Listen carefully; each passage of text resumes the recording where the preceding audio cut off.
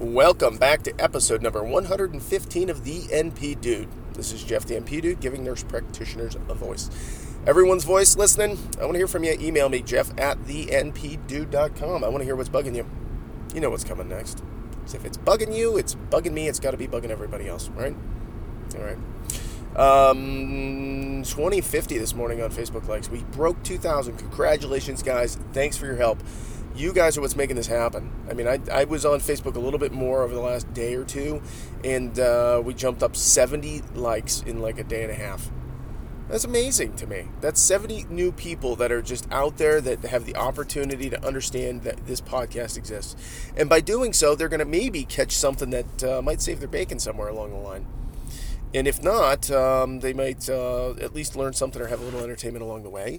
Or they know somebody that's going through an issue, and they don't have to go through it alone. They can listen to the podcast, get a little bit of, and not advice, but some education. And by getting that education, it might be able to save them.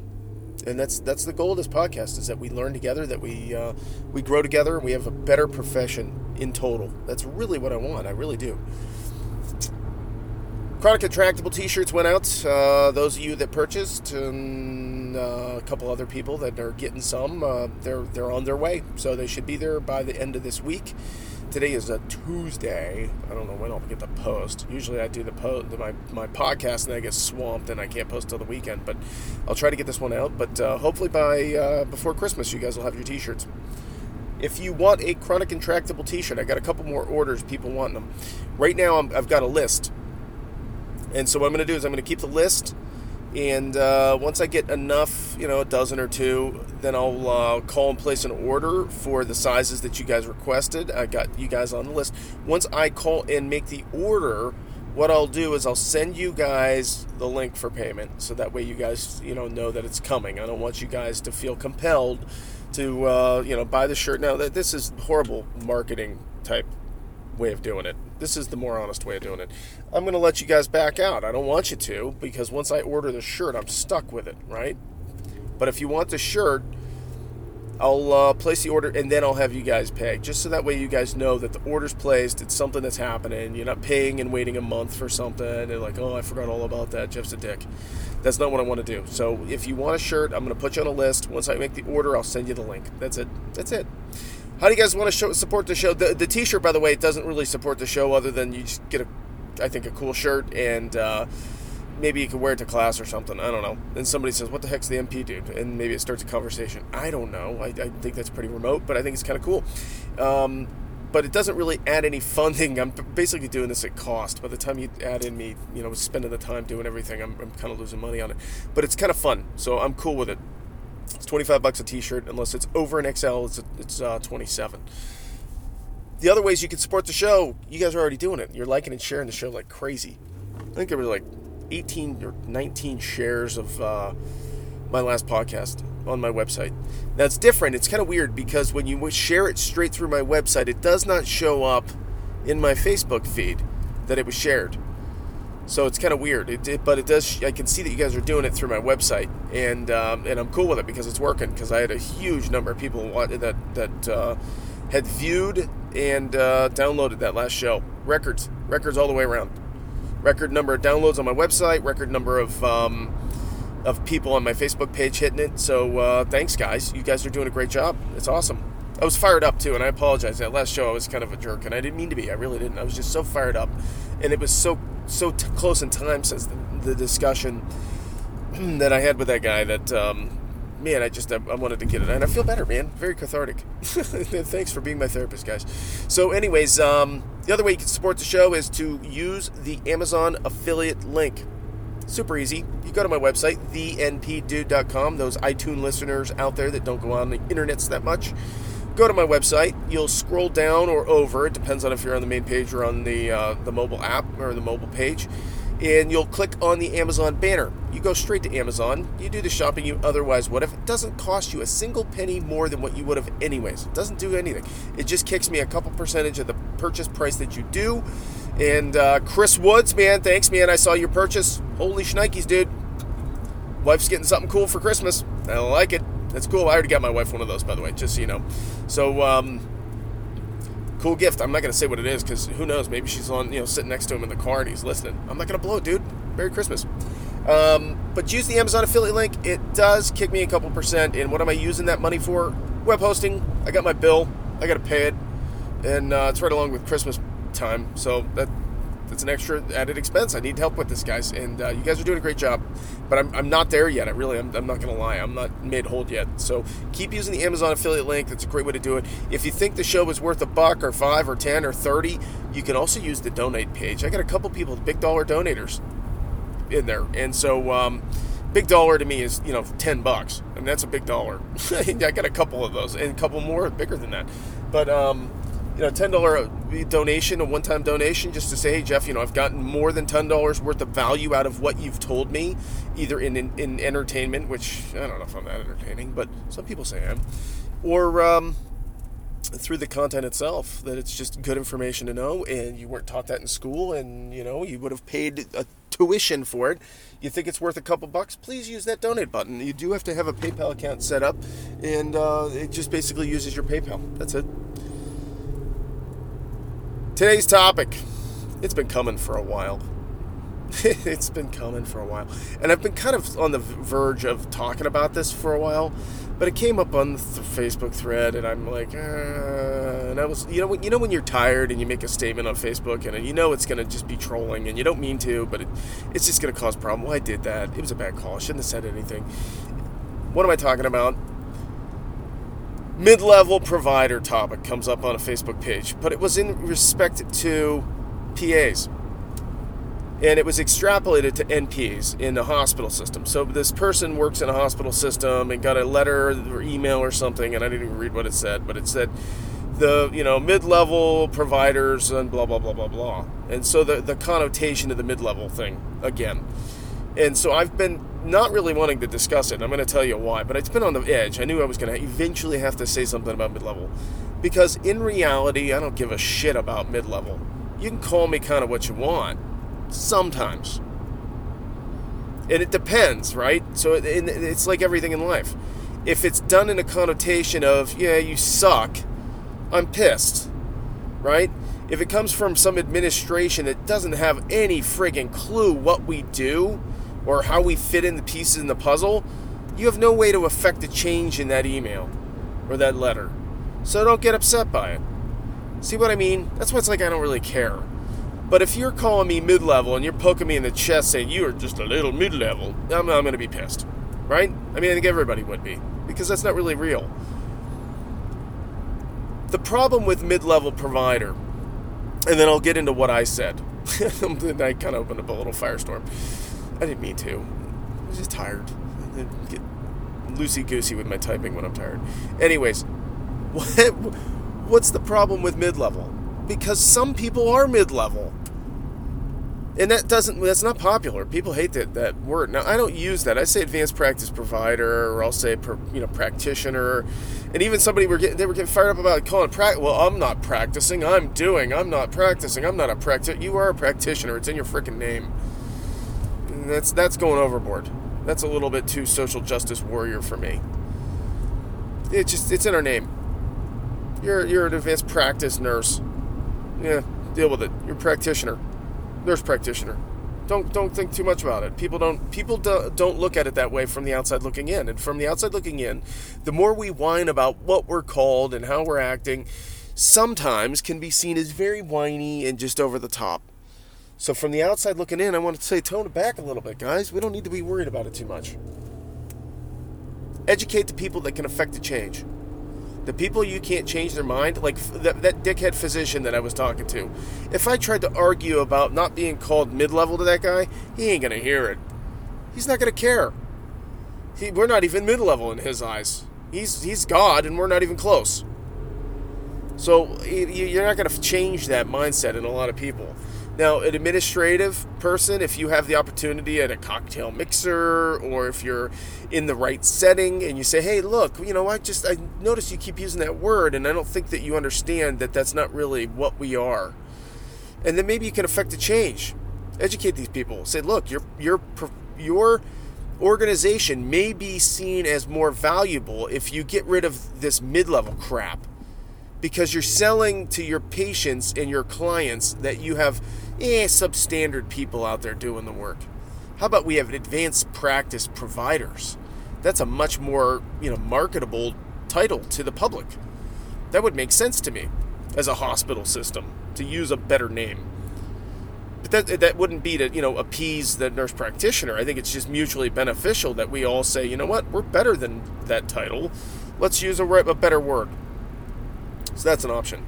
The problem I have with mid-level, for me, is that I'm not mid-level. And I'm not trying to be mean to people that work in specialties, but in specialties you kind of are. In a lot of cases, if you got your own caseload and you see your own patients and the physician's never even around and you kind of run your own clinic and you're doing derm or you're doing endo or you're doing something and you're kind of flying solo, I get it. You're an advanced practice provider. You're not really mid-level. You're doing everything that the endocrinologist would do or the dermatologist would do, maybe with a couple exceptions. But for most of us that are relatively new to the profession of being a nurse practitioner, if you are working in a hospital system and you report to physicians just out of the course of the way the structured organization is, you're kind of mid-level. It just depends, right? It depends on the circumstance. And so that's why I don't get too fired up about it, because it depends on the situation. So I said, I don't have a problem with this email because it was talking specifically about PAs. PAs are mid-level. And I got someone firing right back saying, dude, I have a daughter that's a PA and she'll run circles around you NPs. And I'm like, okay, well, whatever. First off, you don't know. And so you're making an emotional argument. That's not an intelligent argument right there. So maybe she's great, maybe she's not. I have no idea, and I don't care. But the problem is with a PA, if you go and understand what a PA is and how a PA becomes a PA, they are inherently mid-level. So I'm not trying to be derogatory saying they're not good. I'm saying they're not, by license and by education and by structure, it's in their friggin' name, for crying out loud. They're a physician assistant, which is inherently mid-level. And that's where this comes into play, is that they're not being used mid-level. They're being used more like a nurse practitioner in a lot of cases. And I'm okay with it. If they're functionally doing what's legally permitted and they're doing well and kicking ass, our PAs, brothers and sisters that are out there that are doing the same job as us, rock on, guys. This isn't a derogatory thing to bring down a PA, and certainly not to say that we're better than them. We're different than them, but only slightly. It's like Republicans and Democrats. If you were to sit them down and talk about the main things in their lives that affect them, they would agree on more things than they would disagree on. So what are the main things about PA and NP? And I think that the mid-level discussion, other than the fact that I really don't care. If somebody calls me that, I'm going to try to correct them in a polite way. But if they really want to call me that, whatever. I don't use that term. I use the other term. I think we can lead by example. NPs out there calling themselves mid-level, I think we need to change that modicum. We got to change it. You're never going to get full practice authority if you keep calling yourself a mid-level. And you may not personally want that, but there's a lot of us that do. And it doesn't mean that you have to go work, for your own practice. But why would you want to stifle the profession? That's what frustrates me, is when I see NPs using that word, then I'm like, come on, guys. You guys don't use it. Somebody else uses it, you try to educate them and move on. Don't waste any energy. They either like what you do or they don't. Then you move on. You try to educate and move on. But the PA thing, here's the big deal between the differences that I see. Now, I almost was on this girl's podcast. She emailed me and asked me. I sent her back an email, but it was a little delayed because it was over a weekend. And I think she got somebody else, because there was a podcast that she did where she interviewed an NP. She's a PA. It's called the PA Platform. It's a decent podcast. She's got a blog too and a whole bunch of stuff. But she's selling services on how to get into PA school, because they have a more rigorous process, in my opinion. They're a lot more selective, which I think that NPs should do. That's a difference right there. I think it's harder to get into PA school than it is to get into NP school. And I think that we should be significantly more stringent on our criteria for admittance.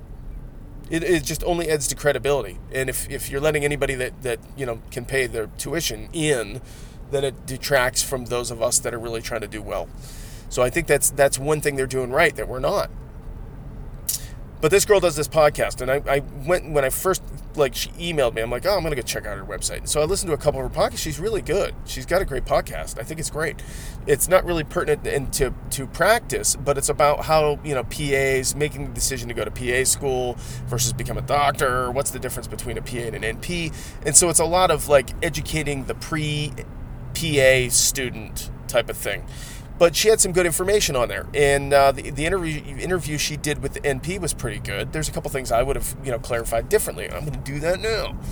So the main difference that I see, and I encourage you guys, go listen to it. So those of you that say, oh, Jeff doesn't know what he's talking about PAs, you're right, I don't. But I'm listening to this girl, and she kind of does. So I'm using her credibility, and she's a dermatology PA, and she works in specialists. One of the things that she said specifically, and she goes, this isn't going to be popular with a lot of my PA buddies. It was one of her blogs. I don't remember which one. She said, we're mid-levels. She admits it. She's like, if you don't like being supervised by a physician, that idea, then don't become a PA, because that's what you have to do. The main difference in functionality, there's not a huge amount of difference. They have prescriptive authority. They can do assessments. They do all the same stuff NPs do. But the main difference is in the schooling that I see. And in that thread that I kind of started, this individual said, oh, they have way more clinical hours, and they get specialists and this and that. And I'm like, oh, bullshit. They do 2 years of school. We do 2 years of school as an MSN. Bullshit. I'm calling bullshit. Clinical hours, my ass. Because I saw their clinical hours. I was actually at a clinical rotation, and a PA student was there. And I was talking to him when I was in NP school. And here's the difference. They do 30-day rotations. They rotate between all the specialists so that they can get a little tiny flavor of what they do. So you can't tell me in 4 or 5 weeks that you can become really, really thoroughly understanding of that profession in 4 or 5 weeks, when it took 3 or 4 years of residency and med school for a physician to do it. I find that disingenuous. I think it gives you a good foundation to understand that maybe you want to work in that practice. Maybe you want to, do a little bit more focus on that when you're in school. Any of your, your reports or anything that you write up might be more about endocrinology, if that's what you really like. Or if you want to do derm, you can focus on, do some self-education and maybe do some CME type stuff on that and get educated. Now, do I think that you need to go to med school to be able to do that? No, I don't.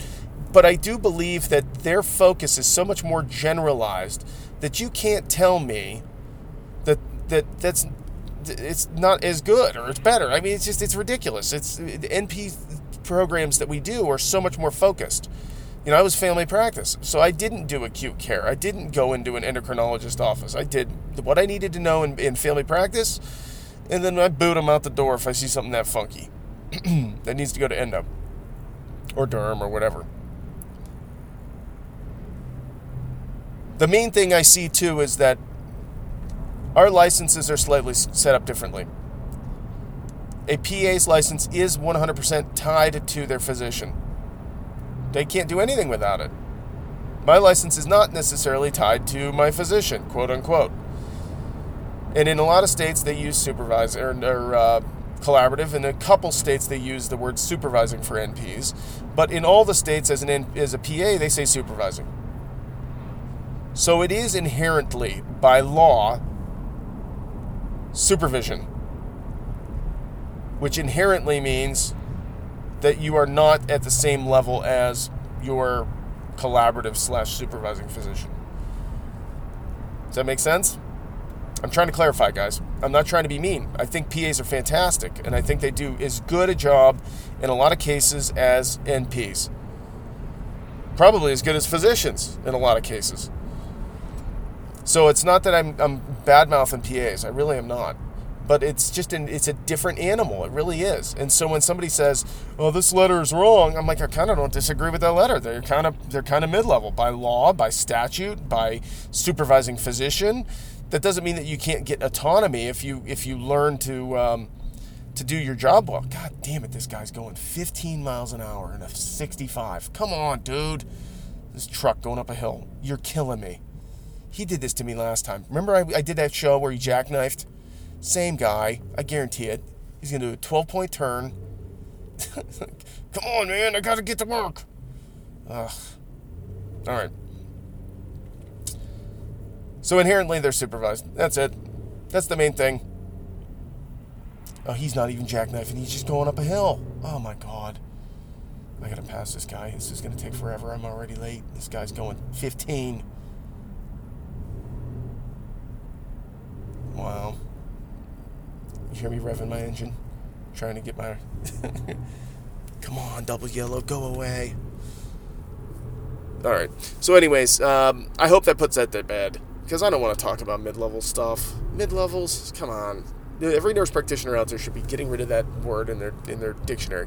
But if somebody else says it, you don't get fired up about it. I had a physician, just a quick story of why you don't want to be worried about this in public. Great physician. Great at his job. Great with NPs. Great with staff. Great with everything. Physician was interviewing a nurse practitioner to work in his office, and he told me this story. He goes, "What's your thoughts on the mid-level word?" I'm like, "Well, it depends. If you're being derogatory, I don't care if you call me, spaghetti or something. I don't care if it's how you say it, not the word itself that I get worried about." And the guy said, "Well, I had an interview, and I was sitting in an interview with this nurse practitioner and HR and a whole bunch of other people. And they asked, they said, 'Oh, well, our mid-levels do this.'" And the nurse practitioner got all fired up about it during the interview. "Well, I don't appreciate being called mid-level." Okay, well, don't be a jerk. It's just using a word. He wasn't trying to be derogatory. Now, if he's trying to be derogatory like the guy I was talking to this last week, then yeah, I'd fire back a little bit. But you're not going to educate this person. You're not going to educate these people during an interview. It's not the appropriate place. So back it down. Suck it up. I would at least wait until I got hired, until they have something to invest in me, and say, "I really don't like using that word. How about we find a better word? It just sells me better to your patients. Why wouldn't you want to do that?" Now this guy's going 60, right? And I got passing. Oh, you suck, dude. He's going to screw me again, too. I know it. So next tail is going to be going 10 again. All right. But that was a good story, and I think that proves a good point, that even the best intentioned physicians out there will have a tendency to use that word because they just don't know what else to call us. Not necessarily that it's being derogatory. So keep that in mind. Keep it checked. And if you hear somebody saying it, and then you can affect the change, by all means, go after them, let them know, and tell them what we are and who we do, what we do, and all that stuff. Who we do. That's different. All right, guys. What else? I had another one. I know I'm going long on this, but there was another one I had like 2 or 3 other ones I wanted to talk about. I got an email from a guy. I'm not going to use his name, but he said side hustles, and I thought this was a good point. He said that once you're an NP, it opens up a lot of doors because you can, especially have entrepreneurial mindset, and if you have the available time, off time, evenings or whatever, side hustle wise, he says that he does some things that are pretty cool, and I'm like, I don't know if I would want to do that personally, but somebody out there might be really good at this. You can get trained in doing ultrasound guided line placement. So you can go to like nursing homes and put in PICC lines and do that kind of stuff, and so you can find the need in your community. And I'm just sitting there, my brain is spinning like, holy crap, what a great idea. And I'm thinking, okay, well, there's a lot of rehab facilities that only have LPNs, and they occasionally get somebody that has a PICC line that needs, Vanco or something. And in Ohio, LPNs are not allowed to hang IV antibiotics.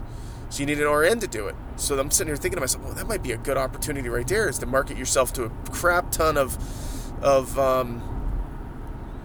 nursing homes where you just go in and as a on call as needed basis. I got an IV antibiotic I need hung at 6:00 tonight.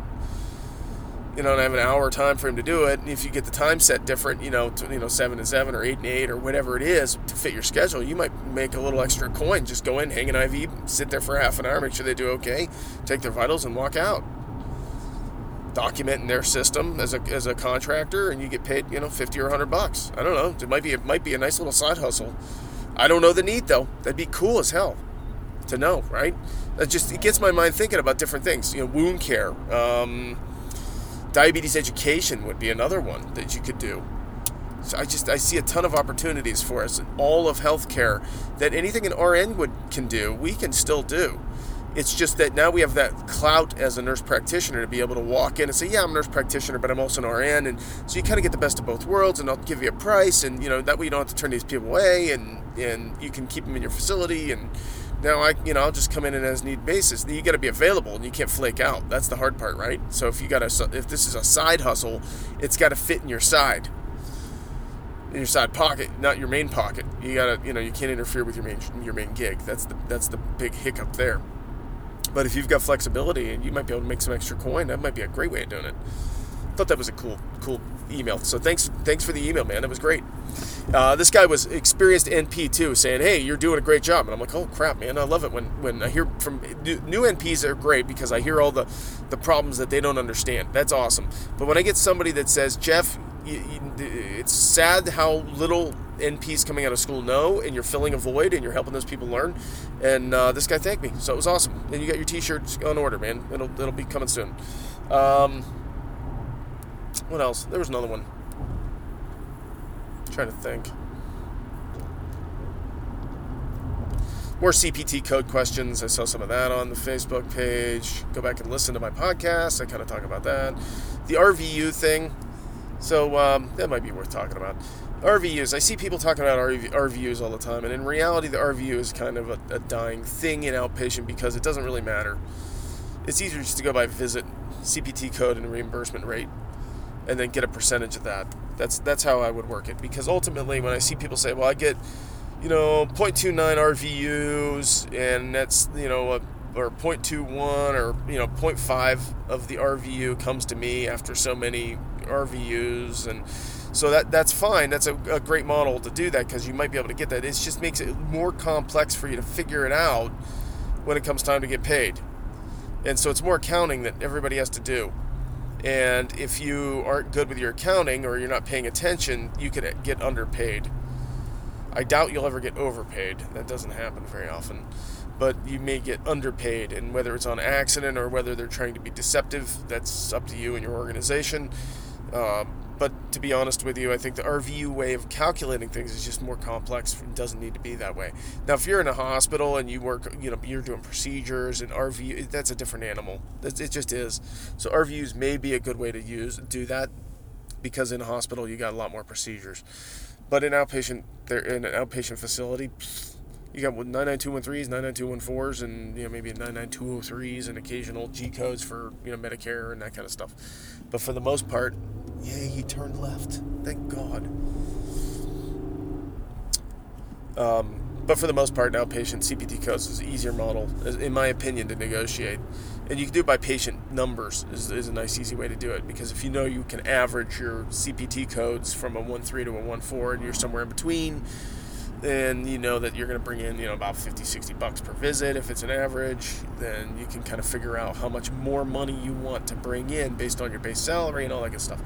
So you got to run the numbers. You got to do some math. If you hate math, it's tough. This is your paycheck, so start doing the math, and you should be tracking it too. I kind of keep a log of the visits that I see, not by patient, but by, like this week I saw X number, and for the majority of them they were this. So I can average on a typical week how much money I'm bringing into the practice. And that gives me good guidance for the next negotiation term of, more weeks than not I brought in X dollars. And I'm getting paid Y, and we need to bring me up a little bit because I'm making you a crap ton of money. Or not. I mean, it could go the other way too, and say, I'm not going to renegotiate because maybe I'm barely breaking even. It's not worth rocking the boat. I just want to stay stable for a little bit until things pick up, and then I'll rock the boat. I want to hear from you guys. I don't know what you guys, whatever's bugging you. I want to know. But keep me posted, though. I want to hear from you guys. Email jeff@thenpdude.com. The other thing I want to make sure you guys understand is that I appreciate you guys. I really do. And so when I talk about, how we're doing as a podcast and how we're doing as a group and a community, it's because I really do care about what we're doing, and I really, really want us to congeal together and come together and rise up. And I know that's hokey. It seems hokey. But and I hear this in economic terms all the time when you hear someone say, a rising tide rises all boats. Well, we need to force the tide to rise, and the people that don't really give a crap and are just showing up and they like getting paid and they don't care what you get called, and I saw that thread too where they were throwing money all over the place. I don't care who gives a rat's ass what you call me. Get paid. I'm getting paid. Call me whatever. Okay, maybe. But if you're getting paid a lot of money, that shows that they respect you and they just don't care what the name is. So, and I'm okay with that too. I don't whatever. But if we rise up as a profession and we stop using certain words, supervisor is one big one that bugs me. Even in states that say supervisor, you don't have to use it. You can change it. There's nothing that says you can't call it something different. In the contract you may have to call it that, but you don't have to call them supervisor. Same thing with mid-levels or physician extenders. That was another one. That one's like I heard somebody say that one time, and it was a long time ago before I took my jobs now. And he was a subspecialist, and he's like, I know you don't like being called a mid-level, so what do you want to be called? A physician extender? And I'm like, let's cut the deal first, then we'll worry about what you call me. that was what I said to him. But he was trying, platitudes of, I don't want to step on your toes because I understand that you guys get fired up, so it's like, it's condescending in and of itself, the way it was done. I'm like, I don't care, dude. Let's just worry about cutting the deal. That'll show me what you really think of me. I don't care what you call me right now. Let's worry about the deal, and then we'll worry about what you call me. Anyways, keep sharing the show, guys. Keep spreading the word. I got a bunch more ratings on Facebook. No more on iTunes, though. I'm still, I think, 33 or 36 or something. I don't know. I want a lot of ratings. I'll take them. I don't care if it's a 3 or 4. I don't care if a 2, whatever it is. Just tell me why. If it's a negative rating, I want to just hear what it is. And a 4 to me is still a good rating. That's awesome. I'll take a 4. I'm happy with a 4. I'll take a 3. That's average at best. That means you're willing to give me some good feedback. I'll take a 3. I don't care. But on Facebook, everybody seems to like the show. I only have one 4, I think. I don't know. I don't think I'm that good. I really don't. I really, really don't. I think I'm average. So keep giving ratings. It's a great way to do it. Use the Amazon affiliate link. You can do that too. Use the donate button. I don't care. If you want a Chronic Intractable t-shirt, email me. I need your name, your address, and your size. That's what I need. Your real name, so it gets to you. You give me some fake place, it's not going to get to you. Somebody will get a nice Chronic Intractables t-shirt that they have no idea what it means. So keep up with doing what you guys are doing. Be smart. Have fun what you do. Teach your patients, educate them, right? That's what we do. And we'll talk soon, guys.